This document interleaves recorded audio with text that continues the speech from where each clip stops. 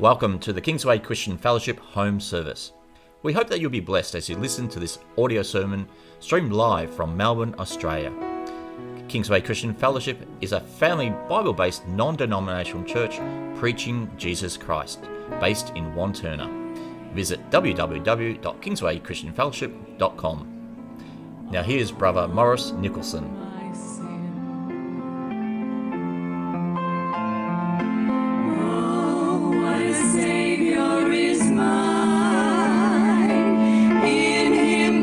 Mercies combine,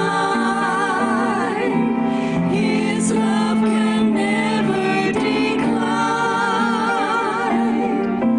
and He loves me. His love can never decline, and He loves me.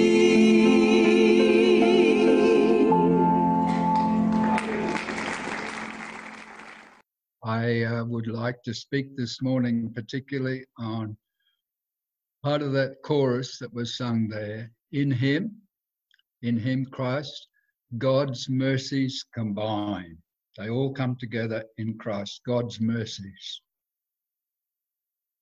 I know it's Mother's Day, and our thoughts go to our mothers, some of whom have gone on. But I was reminded again that a woman who fears the Lord is to be praised. And it's good to have a mother who fears the Lord today. And I was reminded again as I heard it from Ephesians, in the law, it's written that children are to obey their parents in the Lord, for this is right. Honour, and I'm leaving Father, honour your mother. Honour your mother. It's a first commandment with a promise that your life may be long on the earth. God honours mothers, mothers who brought life into this world, and we honour them this morning. I am reminded of women when I read Bunyan's Pilgrim's Progress, and he was taken into a house where he saw and it was welcome. One of the women who welcomed him in was Mercy. Her name was Mercy. When you read Proverbs 31, you'll find the description of a merciful mother. Very good description. So when we come this morning, I want to look at the PowerPoints that show us the pathway I want to go this morning. I want to speak on the issue of mercy because the Bible teaches us we have a merciful, that is someone full of mercy, a merciful high priest.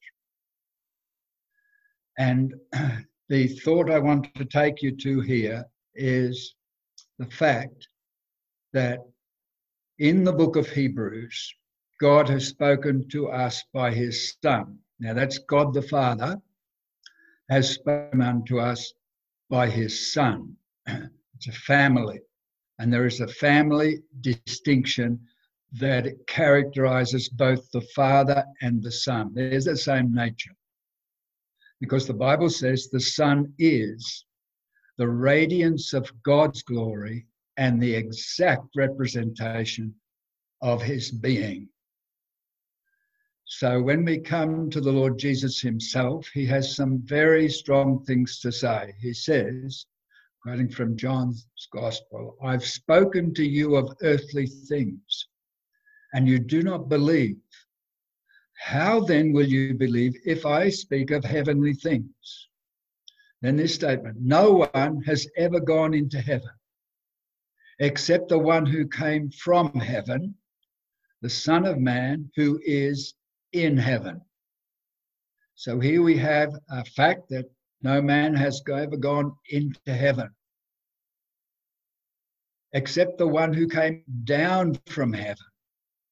He came down, he took a mortal body, He speaks of heaven because heaven is his home. That's where he came from. He went back to heaven, but he went back as mortal man. But he says, I've told you earthly things, and you do not believe.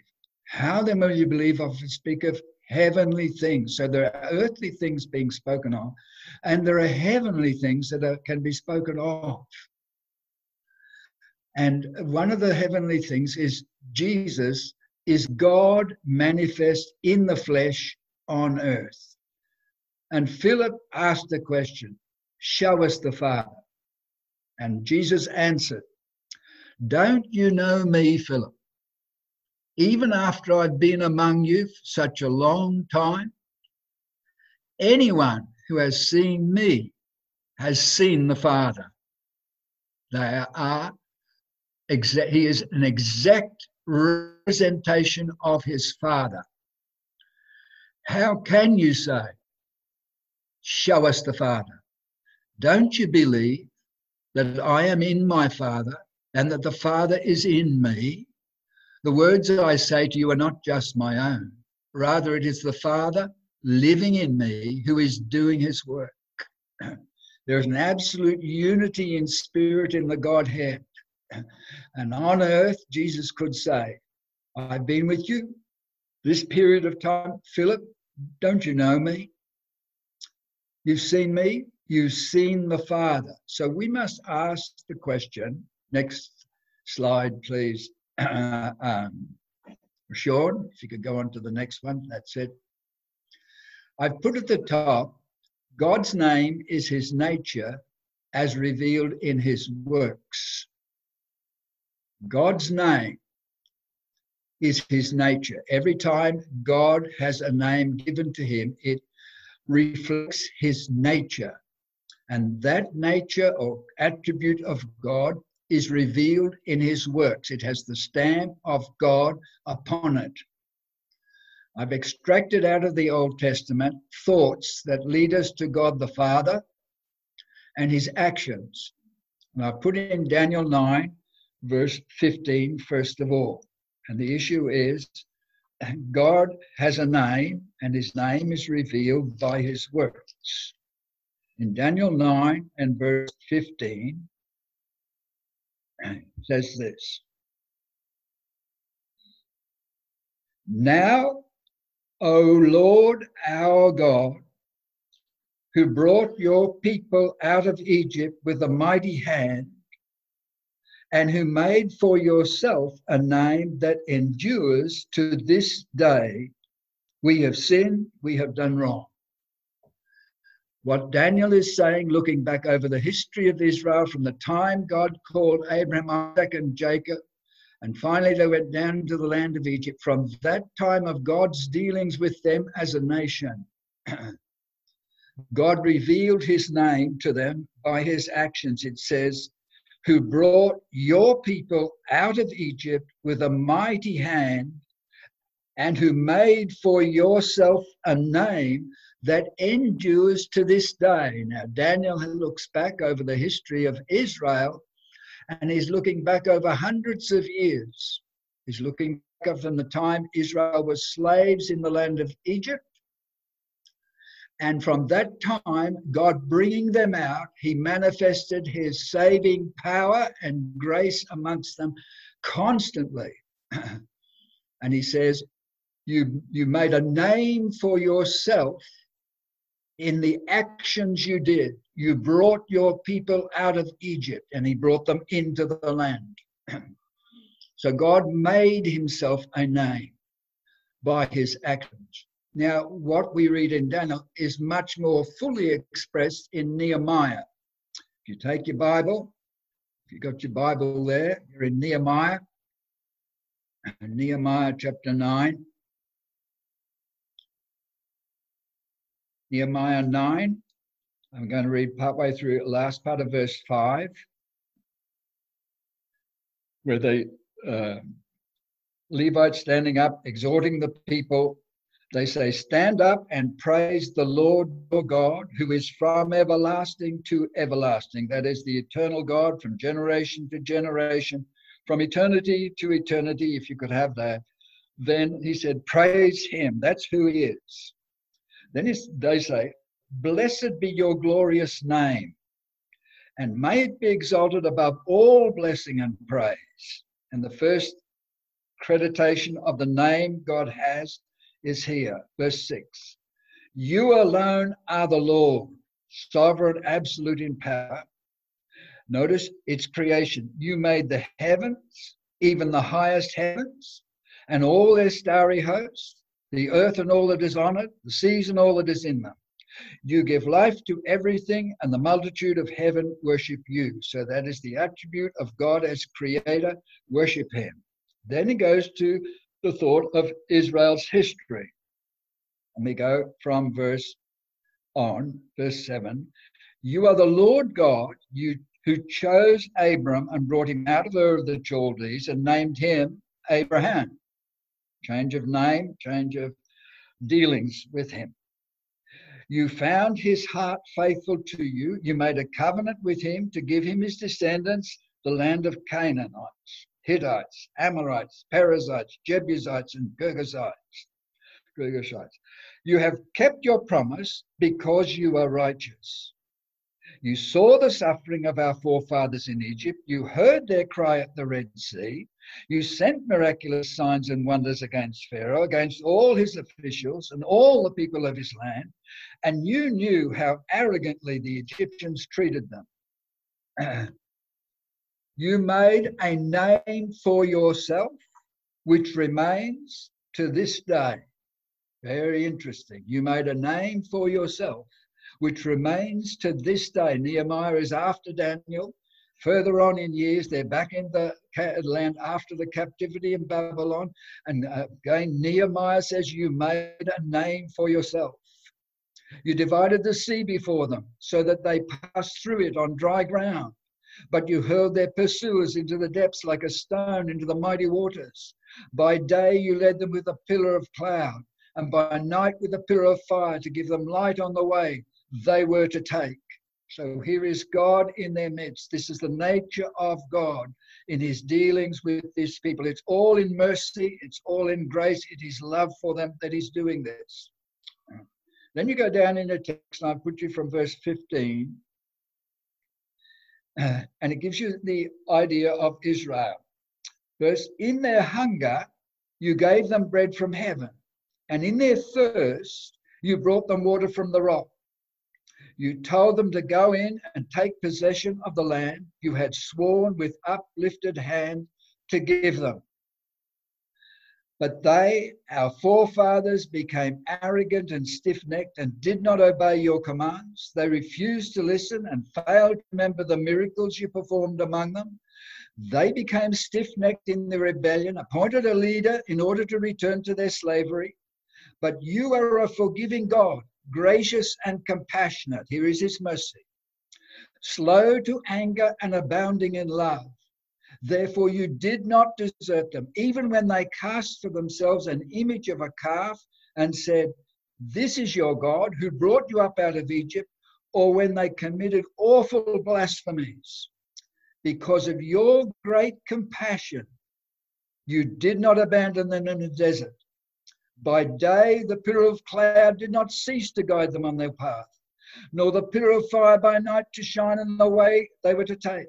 You gave them your good spirit to instruct them. You did not withhold your manna from their mouths. You gave them water for their thirst. You fought for 40 years. You sustained them in the desert. They lacked nothing.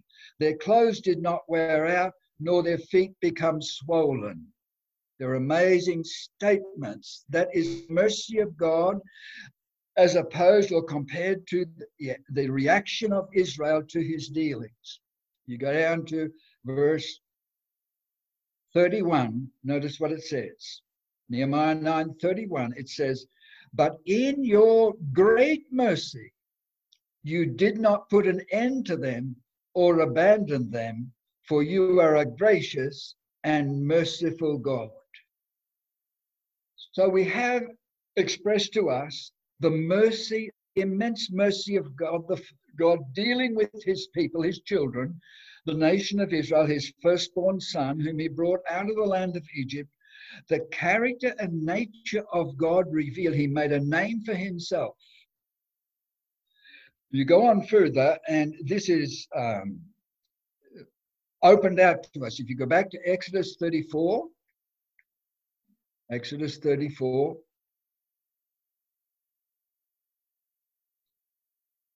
God is with Moses, and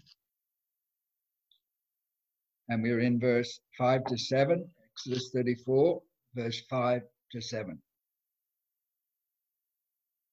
Then the Lord came down in the cloud on the Mount Sinai and stood there with him and proclaimed his name, the Lord. And he passed in front of Moses proclaiming, listen to the words, the Lord, the compassionate and gracious God. This is his merciful nature. God is by nature essentially merciful. He is slow to anger, abounding in love and faithfulness, maintaining love to thousands, and forgiving wickedness, rebellion, and sin. And you can see that as you examine what God did with this nation of Israel. Yet, he does not leave the guilty unpunished. He punishes the children and their children for the sin of their fathers to the third and fourth generation. In another text, it says, those that hate me. So the opposite here is those that love God. That's his merciful nature.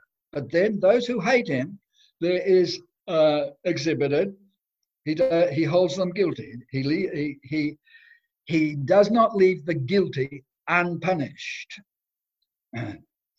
So you can turn across and look at the Lord himself. Exodus 3:15.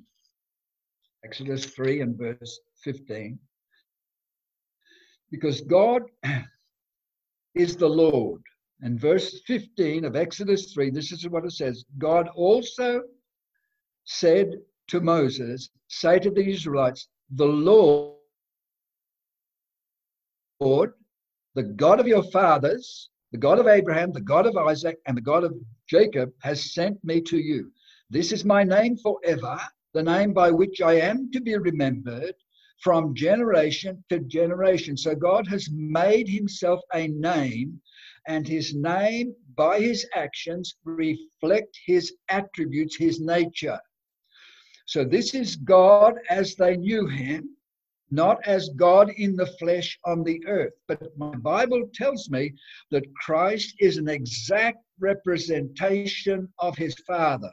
So as we see God dealing with the nation of Israel and is so merciful in their rebellion, in what they did, he shows his exceeding great mercy constantly.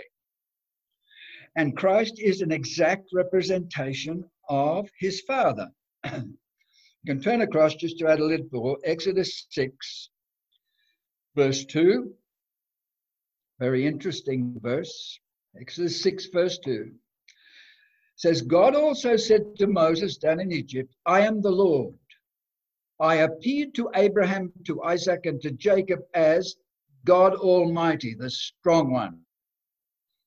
But by my name, the Lord, I did not make myself known to them. Now, God made himself known to Israel in slavery in Egypt. He showed himself to be the Lord of lords. They lorded it over, the Israelites in Egypt. So I also established my covenant with them to give them the land. And he says, I've heard what they did.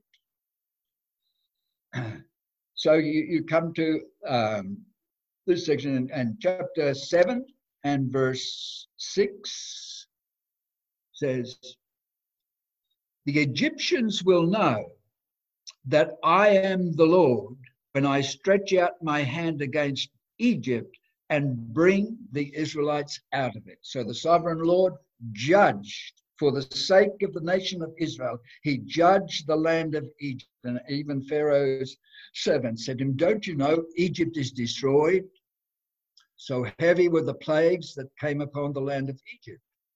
And God is making a name for himself in bringing a nation out of a captivity, unable to help themselves. He frees them and stays with them. And in mercy, in spite of their reaction to his leadings into difficult situations, in the places where there was not easy, they wanted to go back. And in his mercy, he never withheld the manna. He never withheld the constant supply of water, only under 2 instances. And so you have this merciful God of the Old Testament.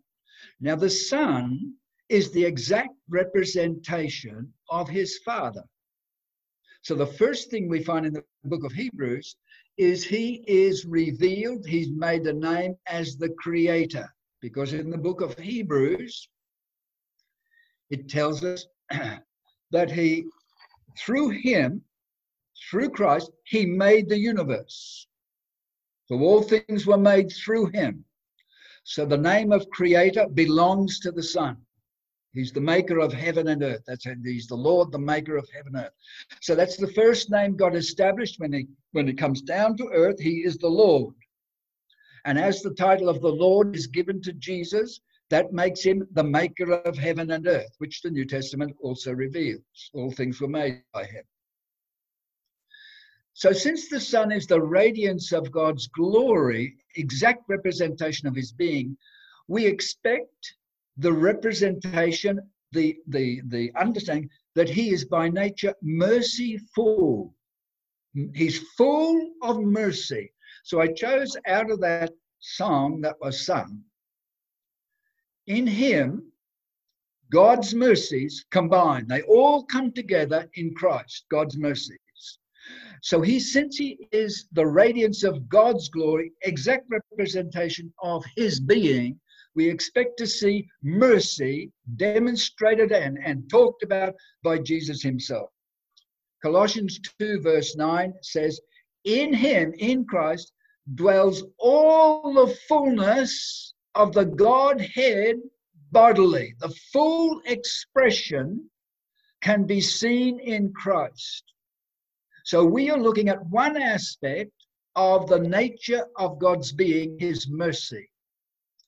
Now, to take mercy, Jesus used parables. So I'm going to take you to the thought, why did Jesus teach in parables? Because he taught constantly in parables. And he explains why he did. If you go to Matthew 13, this is Jesus' explanation. Matthew 10, verse 11. Verse 10. Matthew 13, verse 10. The disciples came to him and asked, why do you speak to the people in parables?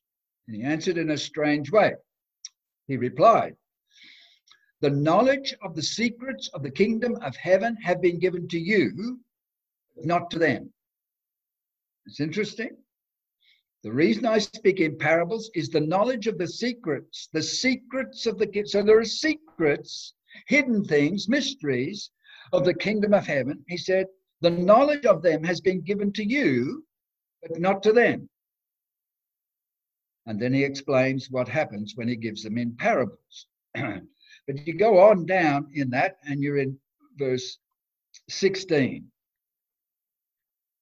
He says to them, his disciples, blessed are your eyes because they see, and your ears because they hear. Now those of the crowd heard but did not see, did not hear. They heard but did not hear. They saw but did not see. Verse 17, for I tell you the truth, many prophets and righteous men long to see what you see, but did not see it, and to hear what you hear, but did not hear it. Now go across in your Bible to verse 34 and note the wording. Jesus spoke all these things to the crowd in parables. Then it says, he did not say anything to them without using a parable. And when he uses a parable, he said, their eyes don't see, their ears don't hear, but your eyes do. So was fulfilled what was spoken through the prophet. I will open my mouth in parables. I will utter things hidden since the creation of the world. So what are parables? They are things hidden since the creation of the world. Notice that's their origin. Way back there at the creation, in the counsel of God, what is in the parables was planned out. So in the parables are remarkable things. And when Jesus had finished this, he says, verse 51, he says to his disciples, have you understood all these things? Jesus asked. Yes, they replied. He said to them, therefore, every teacher of the law who has been instructed about the kingdom of heaven is like the owner of a house who brings out of his storeroom new treasures as well as old, new and old. We call it Old Testament and New Testament. They are filled with treasures. This book is, the owner of the house has revealed everything in the book, and in it is treasures, new and old. He says he brings them out. So when we come to the parables, we are seeing things that have been planned from the creation of the world. Now, to illustrate mercy, Jesus told a parable. So you're in Luke 10, verse 25 to 37. Luke 10, and we're dealing with a parable. I'm sorry. Yeah. Luke. I mean in Matthew. Matthew, Mark. Luke 10. One that's well known to us. The parable is given from verse 25 to 37. The reason I focus on this is in verse 37. Please notice the reply of the expert in the law. He replied to a question of Jesus. Note the wording, to the one who had mercy on him. So he is identifying the action seen in this parable is an action of mercy.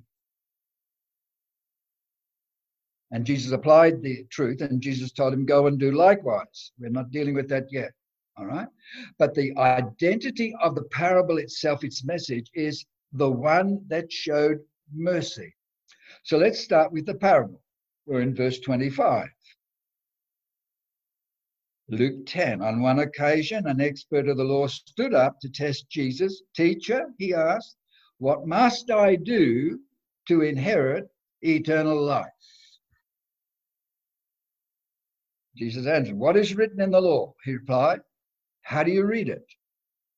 He answered, love the Lord your God with all your heart, with all your soul, and with all your strength, and with all your mind.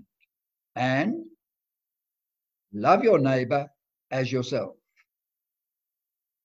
Verse 28, you have answered correctly, Jesus replied. Do this and you will live. But he wanted to justify himself. Please underline, note in your wording, this is self-righteousness. He wanted to justify himself.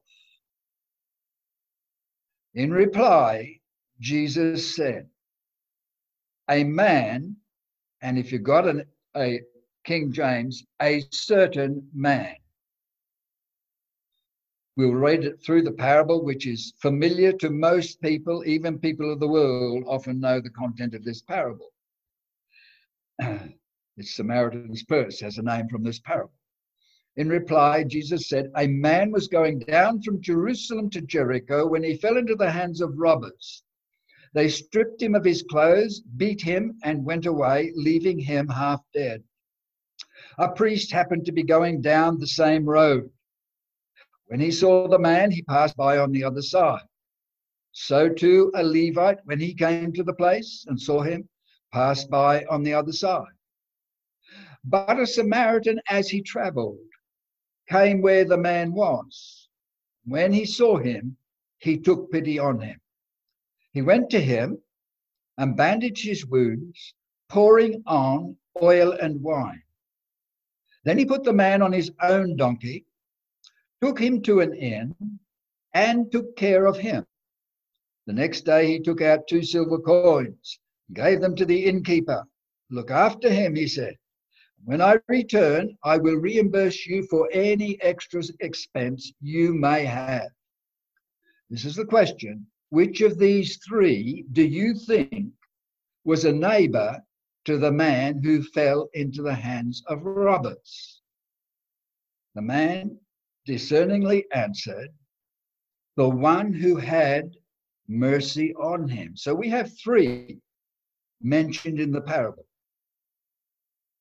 And he identifies the one who had mercy on him. So let's go to the parable, because Jesus said, I'll utter things which have been hidden from the creation of the world. And this parable is a demonstration of mercy. So go back to verse 30. Luke 10, verse 30. You got a King James, it says, a certain man. My NIV has a man. That means when you see a certain man, no name given, I can put myself there. You can put yourself there. This is written to include all mankind. A man was going where? Up or down? Direction is important with God. He was going down. Abraham went down into Egypt after God had met him. And it was not a good move. It was down. He had to come up again out of Egypt. This man is going down. His back is towards Jerusalem. Jerusalem is the city of peace. So his back, he's heading away from the city of peace. He's going his own way. He's going down. And he's heading for Jericho, the city of Jericho. And in the Bible, Jericho is known as the city of destruction.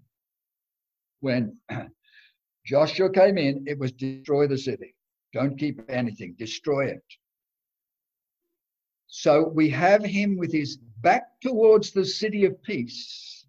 He's going down all the way, and literally it is, when you come to Israel, it is down. You're well below sea level when you get to Jericho. It's down all the way. And Jericho, at the end of that road, is the city of destruction. On his way down there, this man, which is myself or yourself, you can put yourself there, he fell into the hands of robbers, thieves. Now, in the Bible, there is one thief above all thieves. Jesus called him, the devil, a thief and a robber. And he has unclean spirits and demons that operate with him. But he's a thief and a robber. That's how Jesus identified him. He fell into the hands of these. Now notice the action. They stripped him of his clothes. When did we get stripped of our clothes? Way back in the Garden of Eden, we got stripped of our covering. That's when it happened. Adam sinned and the glory left. So we've lost our covering. We don't have it anymore. They stripped him of his clothes. That's the first loss. They took it from him. Beat him. That is, there are marks of the path you have taken, and some people bear it out outwardly on their bodies. I remember having a student in Fiji who had a big scar right down his arm, and he had smashed a window in a jeweler's shop, went in to grab what was inside, and the glass fell, slit his arm, and all the police did was follow the blood and took him to prison. That was it. He was one of our best students in college. Didn't go high in education, but he was one of their best evangelists, is now still. So some people have the outward marks of the path they have gone in slavery to sin and doing their own thing.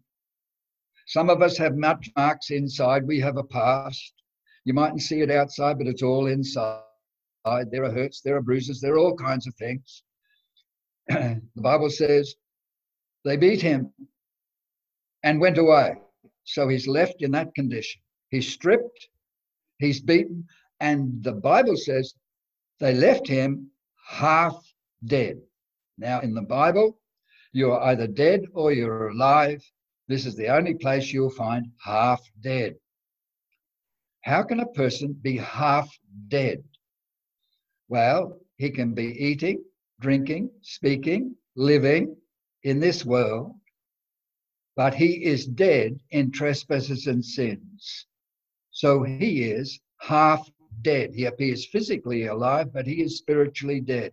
We were dead in trespasses and sins, is how Paul defines us in our past when we lived in sin. Before God saved us, that's our past. They're leaving him half dead. So we have a very big picture of someone who's helpless, hopeless, lying there, treated like this. So who's going to meet his need? So a priest. Notice the wording. He's going down the same road. He's going the same road as this man was. That is, his back is towards Jerusalem. He's heading to Jericho, the city of destruction. The priest is. Priest represents religion. Doesn't matter what religion. Even the Christian religion, in inverted commas, doesn't make you a Christian, a follower of Jesus. It takes a birth. It takes an action of God to do it. You can go to church, but not be a Christian. So a priest comes down. He's going the same road. When he saw the man, he passed by on the other side. He couldn't help him. Then we have a Levite, an expert in the law. Law can tell you what to do. So when he came down to the place and saw him, he passed by on the other side. That means the Levite was going the same way. The law can't save you. It can tell you what you should do, but it does not have power to change you, particularly someone who's half dead. So we have this man in a helpless position. The word but occurs in the NIV in 33. But here is the contrast. A Samaritan. I wondered why Jesus used the word Samaritan. And I think the key lies here. When you're in John 4, Jesus was sitting at a well and a Samaritan woman came to the well wanting water, and he was sitting at the well. And Jesus, a Jew, said to the Samaritan woman, "Woman, give me a drink." She said, "How is it? You're a Jew. I'm a Samaritan. Don't you know Jews don't have any dealings with Samaritans?" Meaning, we are a despised and rejected people by you Jews, which is true. So we have the person coming down.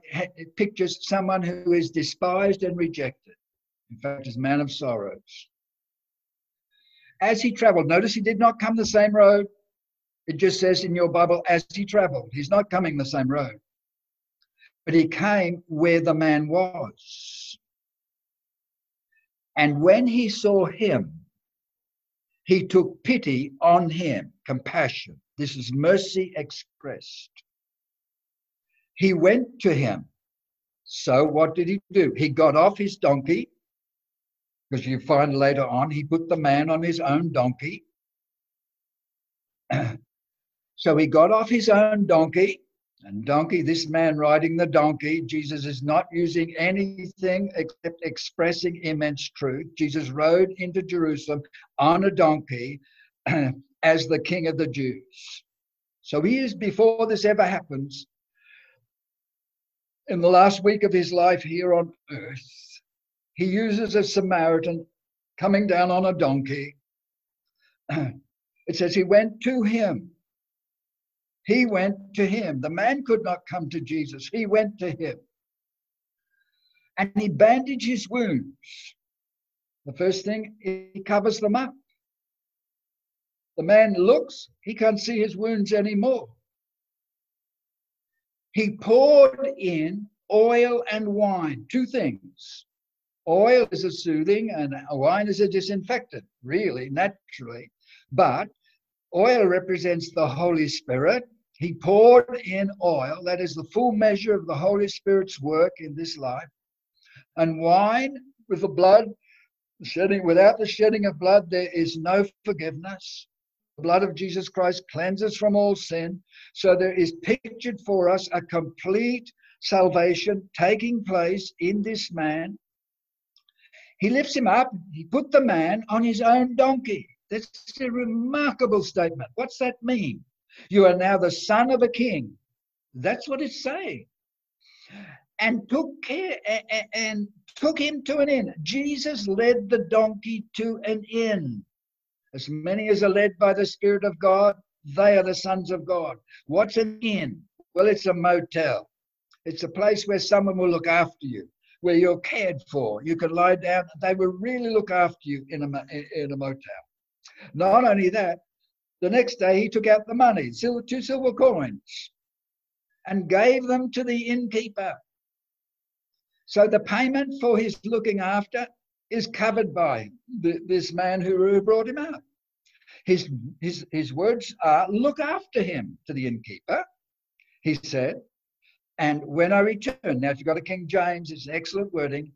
And when I come again, Jesus is coming back, and he speaks to the elders in 1 Peter 5. When I come, you've been faithful in your eldership.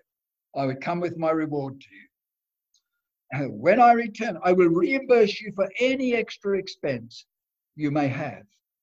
So what is this parable about? This parable is about Jesus.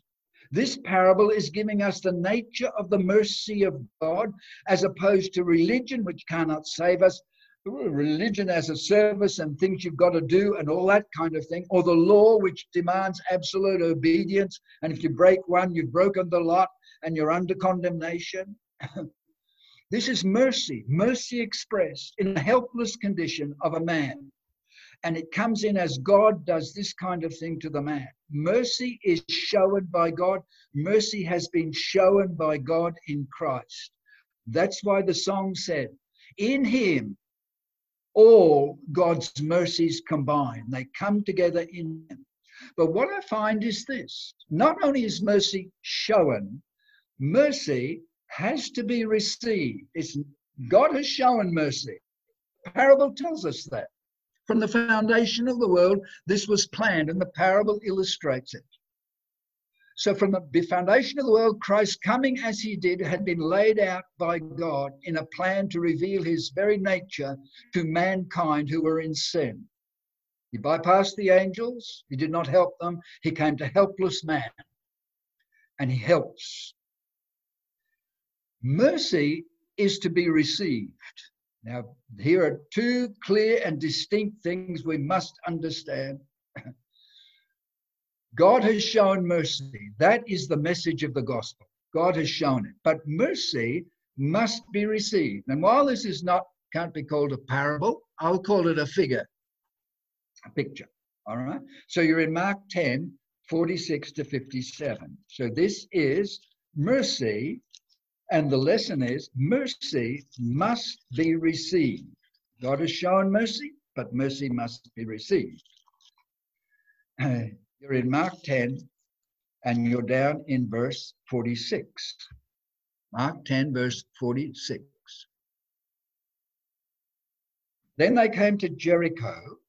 Notice where they are. Jericho. As Jesus and his disciples, together with a large crowd, you've got the large crowd. Remember, they've heard his parables, but they don't see, they don't understand what the content is. His disciples have it explained to them. They came to Jericho as Jesus and his disciples, together with a large crowd, were leaving the city. So they're just passing out of Jericho because he is heading up to Jerusalem. That's the pathway in this chronology as you go through the gospel. With a large crowd, were leaving the city, a blind man So we have one blind man, Bartimaeus, that is the son of Timaeus, was sitting by the roadside begging. He's a beggar. He can't do anything. He has to beg for anything he gets. He can't do anything. When he heard that it was Jesus of Nazareth, because from the other Gospels, he asked, what is happening? Who is it? And they said to him, it's Jesus of Nazareth, prophet from Nazareth. He began to shout, Jesus, son of David, have mercy on me. Please notice the cry, have mercy on me. Many rebuked him and told him to be quiet, but he shouted all the more, Son of David, have mercy on me. Jesus stopped and said, call him. So they called to the blind man, cheer up, on your feet, he's calling you. Throwing his cloak aside, he jumped to his feet and came to Jesus. What do you want me to do for you? Jesus asked him. The blind man said, Rabbi, I want to see. Go, said Jesus, your faith has healed you. Immediately he received his sight and followed Jesus, if you've got a King James, along the way up to Jerusalem.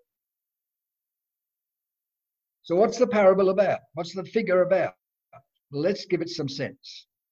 Notice they've just left Jericho, the city of destruction again. They've just left the city of destruction. So just outside the city of destruction, meaning he's left Jerusalem like the certain man in the other parable. Now he's just outside Jericho. He's just at the point of destruction, ready to go out of this life, and that's him. Jesus and his disciples, together with a large crowd, are leaving the city. The man is blind. He cannot see. The crowd can see. They can see who's there. The man is blind. Bartimaeus is interesting. Bar means son of. Timaeus means the unclean. Now that pictures every person who's come from Adam. We have come from Adam. We are sinners. We have come from Adam. As in Adam, all die. We are sinful and we are sinners. He's the son of the unclean. Can the son of the unclean become a son of God? This man is blind. He can't see a thing. He was sitting by the roadside, begging, meaning he has no means of providing anything for himself. He is absolutely helpless. He's dependent. He's a useless member of society. That's his position. He's begging. And he wears a cloak over him that identified him as a beggar. When he heard it was Jesus of Nazareth, that's what he heard. This man, this prophet from Nazareth, this son of the carpenter, Jesus of Nazareth, that despised city, he's going by. He began to shout, Jesus, son of David. That immediately tells you a shaft of light of the truth of the gospel of God had shone into his heart. This is not Jesus from Nazareth, the man, the carpenter. This is the promised seed of David who would sit on the throne of David one day, and he would have a kingdom that would be eternal by nature. That's the one who's passing by. Jesus, the man, son of David, have mercy on me. So his cry is for mercy. I don't deserve it. I have nothing to bring, but have mercy on me. Now, many rebuked him and told him to be quiet, but he shouted all the more. What's that tell you? You hear the call of the gospel to come to Christ. You know who he is. You know he's the only one who can meet your need.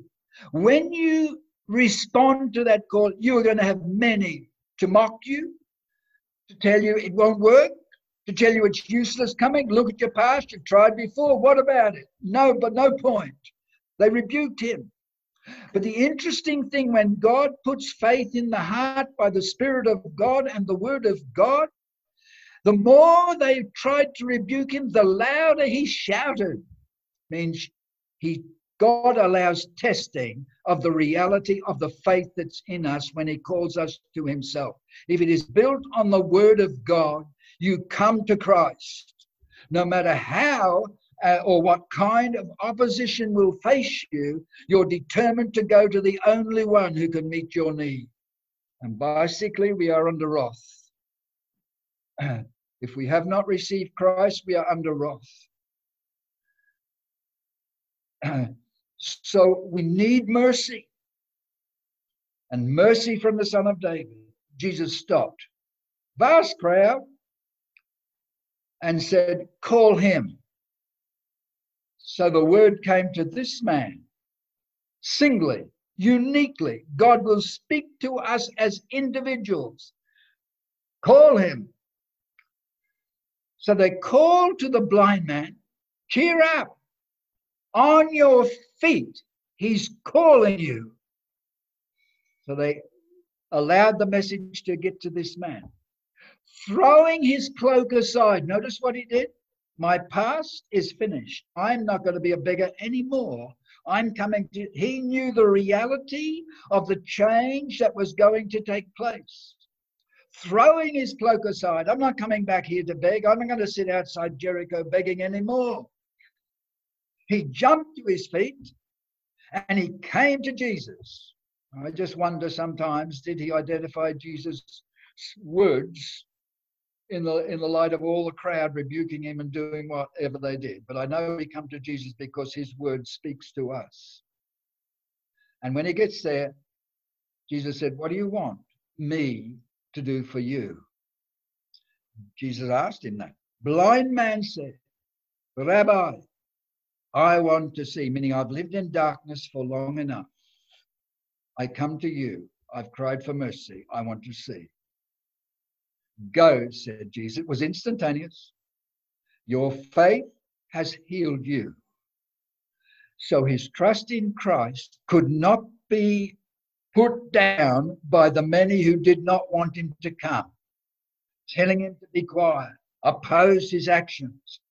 He came because he believed that this was the Son of David. And this Son of David, according to the Old Testament scriptures, was no different to his father, was a God of mercy. As he'd been to Israel, a God of mercy, he realized he could come to him as a God of mercy, and he would receive mercy. And it's interesting to know, immediately he received his sight. So what did he do? He looked at Jesus. He saw him. And he followed Jesus along the road, along the way. Jesus was heading for Jerusalem and finally to the cross. He was in fellowship with Jesus. So we have these parables remarkably given to us. One, mercy is shown. Two, mercy is to be received. But we have another parable. We have another parable about mercy. If you take your Bible, go to Luke 7, verse 40 to 50. Luke 7. Again, it's a parable.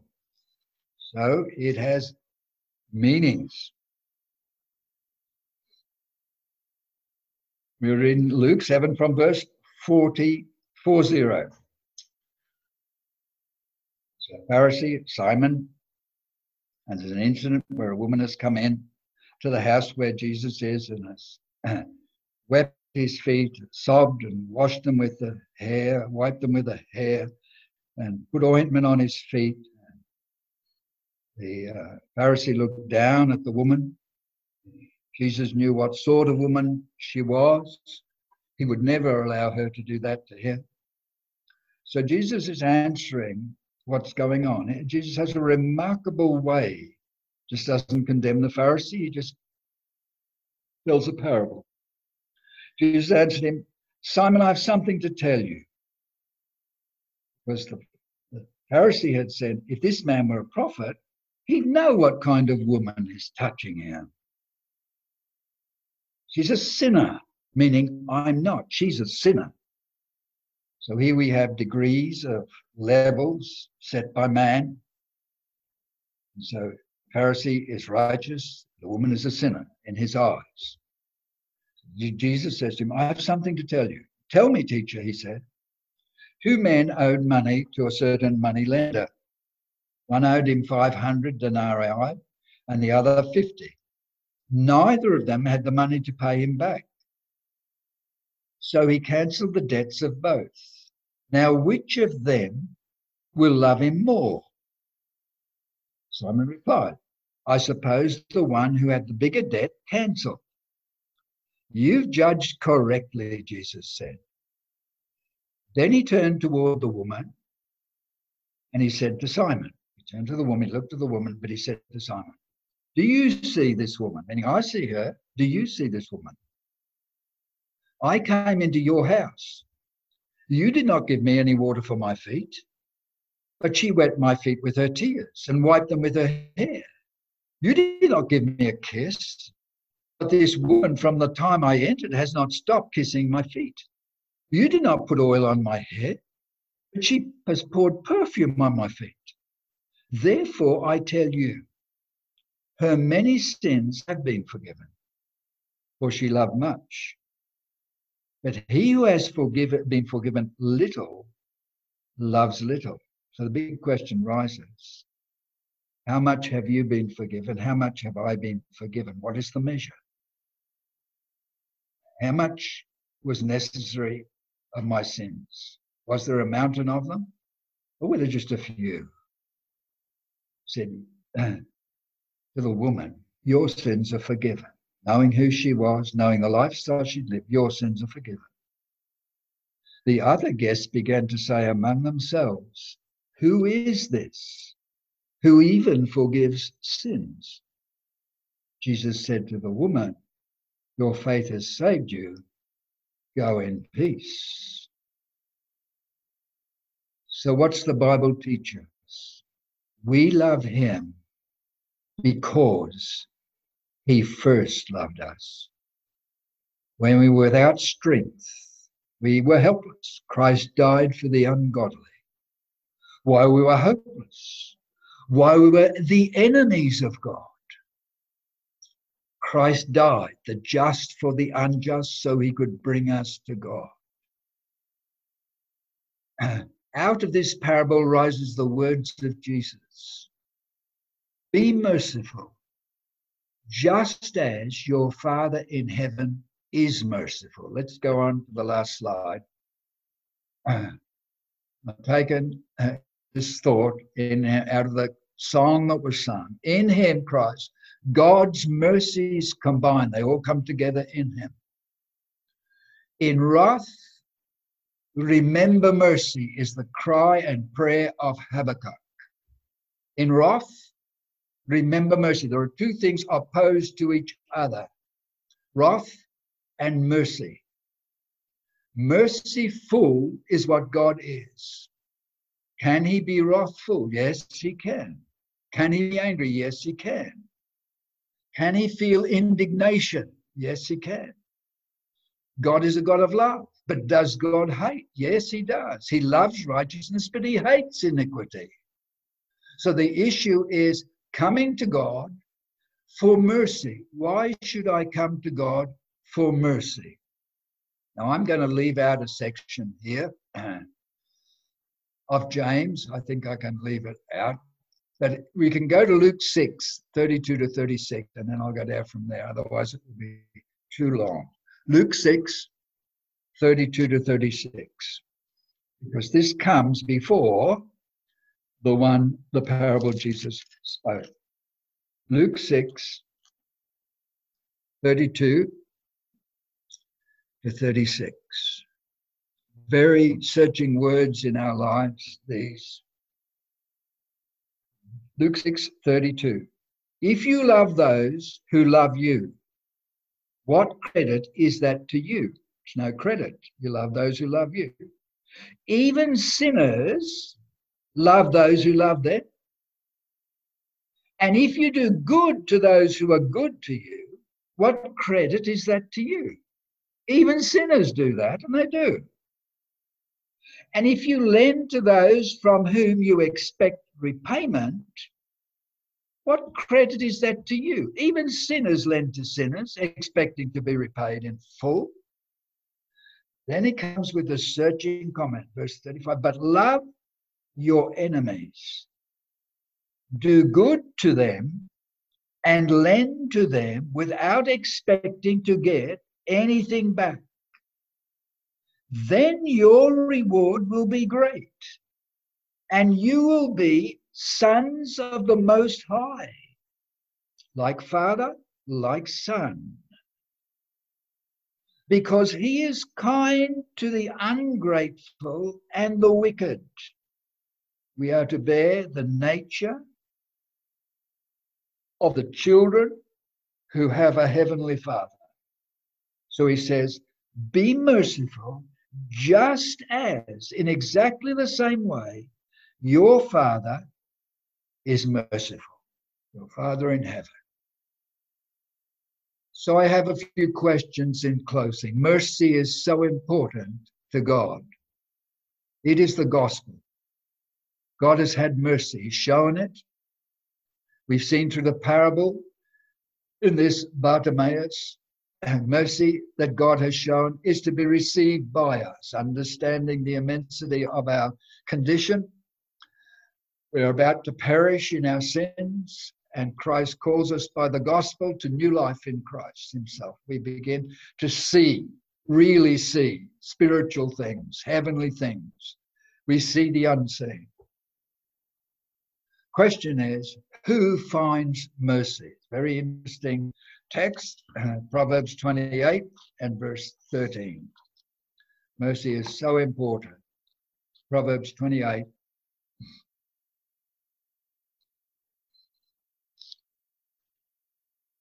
and verse 13.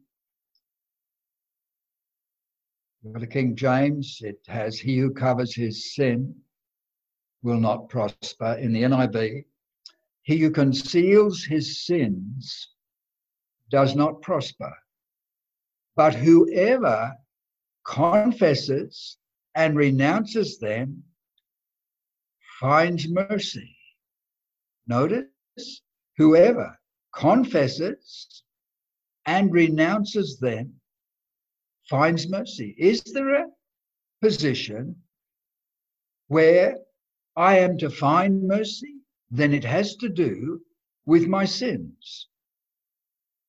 If I cover my sins, I will not prosper. But whoever confesses and renounces or forsakes them, he leaves them, finds mercy. So there is a big foundation to the gospel. It is called repentance from dead works, half dead, unable to do anything, producing nothing, absolutely sinful by nature, controlled by it, in the hands of the evil one, in the kingdom of darkness. He calls us out of that terrible place where sin has led our life through all that man experienced going down from Jerusalem, till the good Samaritan coming on the donkey looked with mercy in my helplessness, stripped of my covering, beaten and half dead by the roadside. That's how he meets us. And then opens his immense mercy to us, puts us on his own donkey, makes us a son of the king, takes us to an inn, which is like a fellowship, where there is a pastor and elders, and they look after you. And God makes the promise, here it is, you look after him, I will provide. But if it costs you any more, he said, when I come again, I will repay you. Amazing words, pictures put before us. How many of us have come to Christ and found ourselves in a fellowship where we have been looked after, where we have a pastor who's been a shepherd to us, looked after us. It may cost him quite a bit sometimes. You have Werner there, you know, who's now a bit frail in the body, like some of us old people are. bit frail, but being a faithful shepherd of the sheep, like that kind of thing. God says, if it cost you any more, when I come again, I will repay you. That's the promise to a pastor and elder who's done his work well. So there are immense truths laying here before us. Mercy is found at the throne of grace. We confess our sins.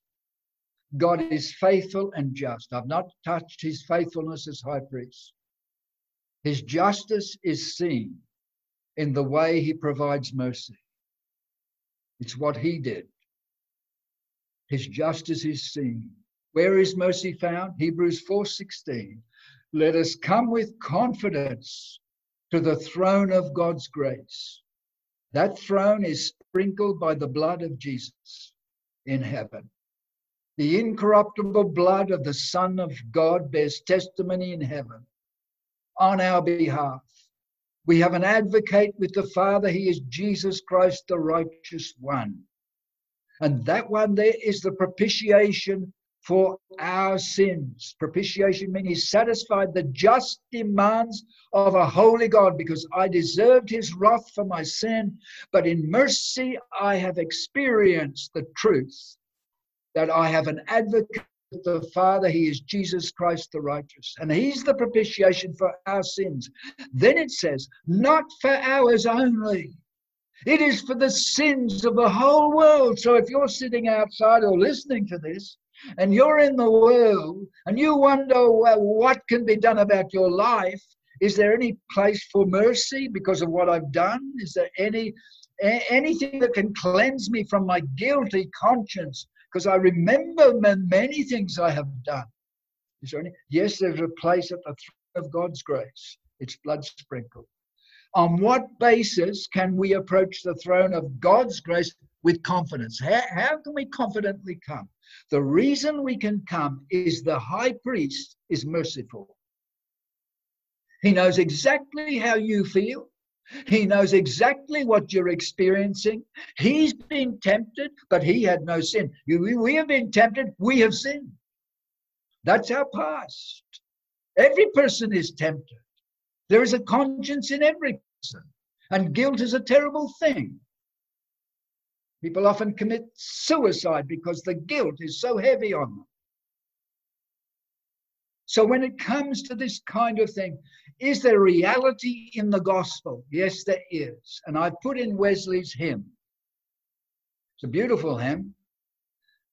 Some of you may remember it from singing. And can it be that I should gain an interest in the Saviour's blood? Died he for me who caused his pain, that is my sin caused his death. For me who him to death pursued. But he puts in at the end of two verses, 2 lines. First one is, 'tis mercy all. Notice, 'tis mercy all. Had Wesley grabbed, it's mercy all. It's this immense mercy of God. God is merciful by nature. Let earth adore. Let angel minds inquire no more, because he did not take on him the nature of angels. He took on him helpless, fallen, ungodly man to redeem. That's the gospel message. And last one, 'tis mercy all. This is the response. Immense and free. Didn't cost you anything. It cost him everything. It's a free offer. It's a gift. You cannot purchase your salvation. You cannot pay anything or do anything to earn it. It is a gift by grace. And Wesley knew it, and he said, for oh my God, it found out me. I wonder if that's our testimony today.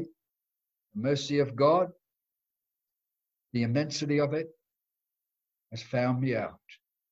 And I have experienced and known what it is to receive mercy, and understood that God has shown mercy to me. God bless you. Thank you, Sean. I'll hand back to you. Gary or whoever is there. Well, I'll take it over just quickly. What a thank you, Brother Maurice. And amen and amen. I mean, again, you can't hear a message like that and church and just not be so moved at the mercy of God. Doesn't matter. Amen. We've been a Christian for how long, we've served God for, the glorious truth that we've just heard again today. Just bear to mind the depth of God's mercy and grace towards us. Yeah. So, yeah, I'm sure we've all been blessed by that this morning. How can it be that I should gain any interest in the Savior's blood? Died he for me, who caused his pain, for me who him to death pursue. Amazing love, how can it be that thou, my God, should die for me? Amazing love, how can